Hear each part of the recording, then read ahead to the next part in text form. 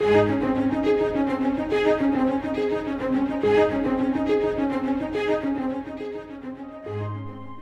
is no name like the name of our God, because there is no one like our God.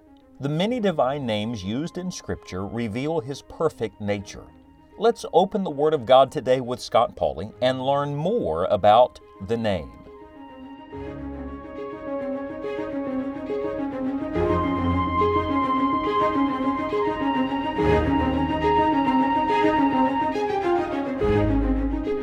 Father.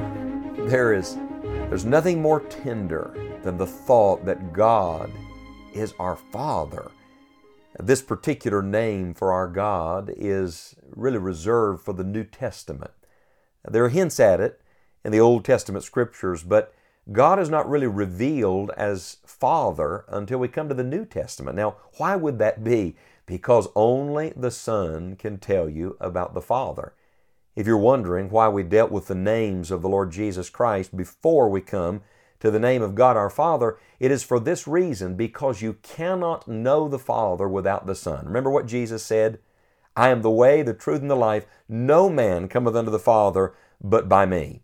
In that great apostolic benediction, the Apostle Paul writes that we come to know the grace of our Lord Jesus Christ, and then the love of God, and then the communion of the Holy Ghost.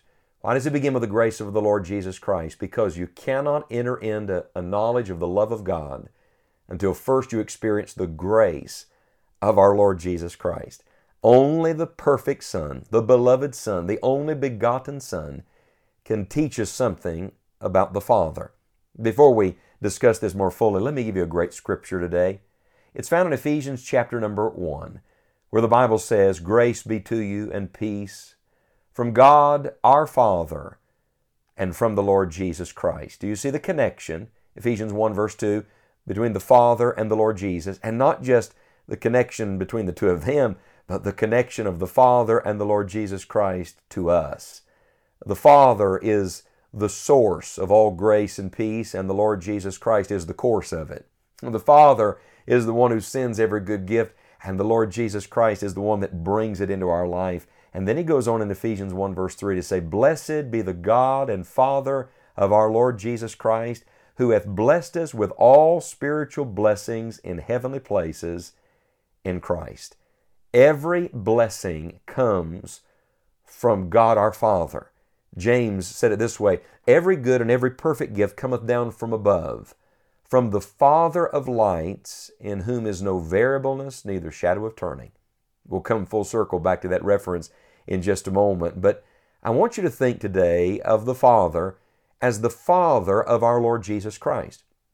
You see, that's why Jesus came. Let the Lord speak for Himself. The Lord said He came to reveal the Father.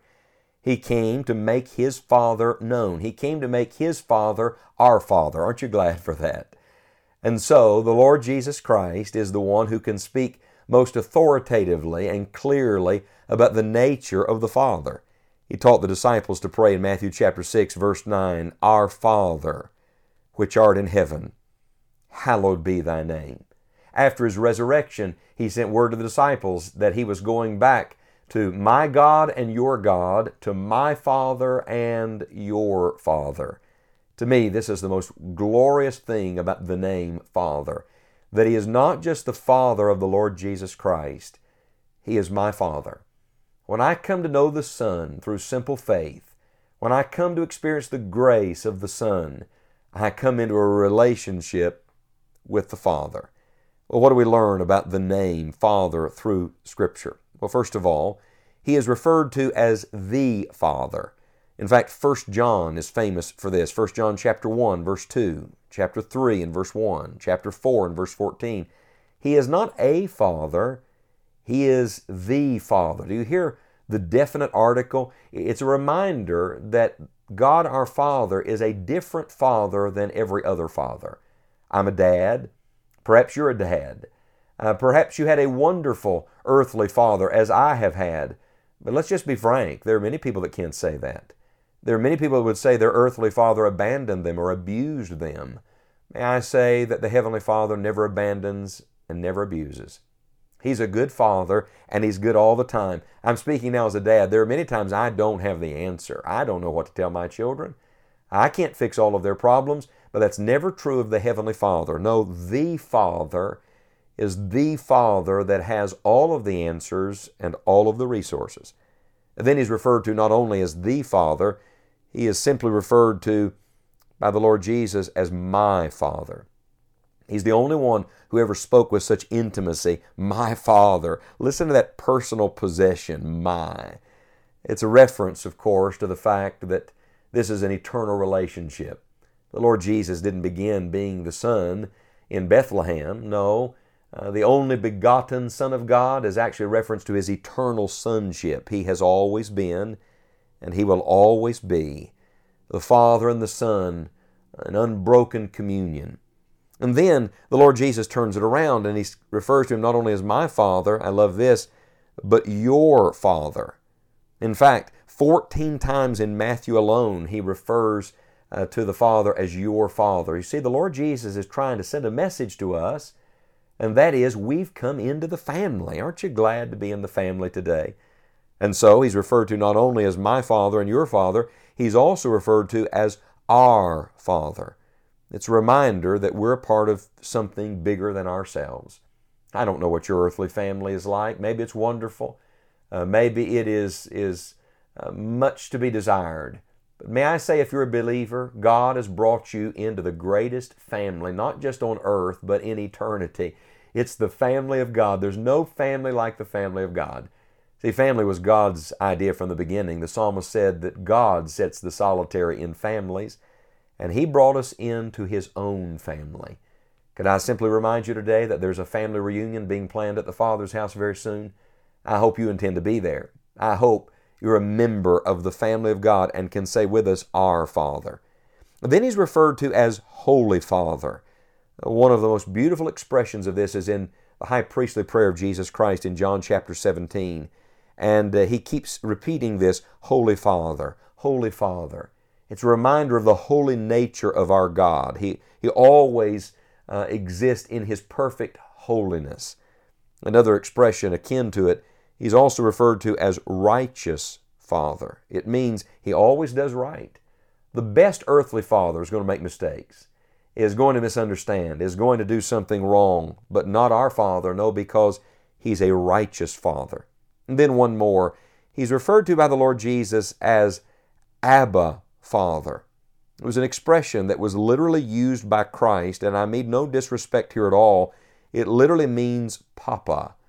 It was a word that would have been used in that day from little children to their dad. It was the most intimate expression.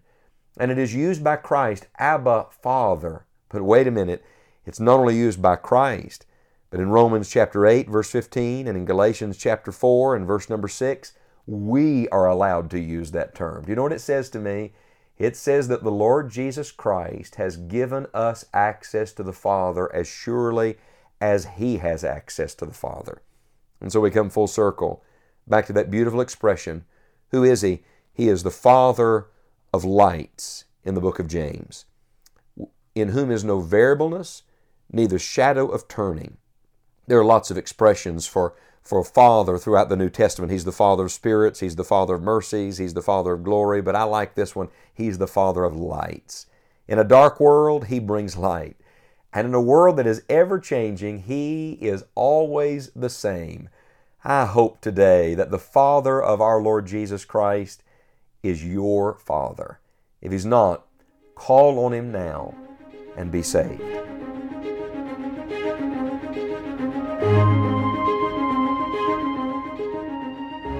We are told in Acts 4, verse 12, "Neither is there salvation in any other, for there is none other name under heaven given among men whereby we must be saved."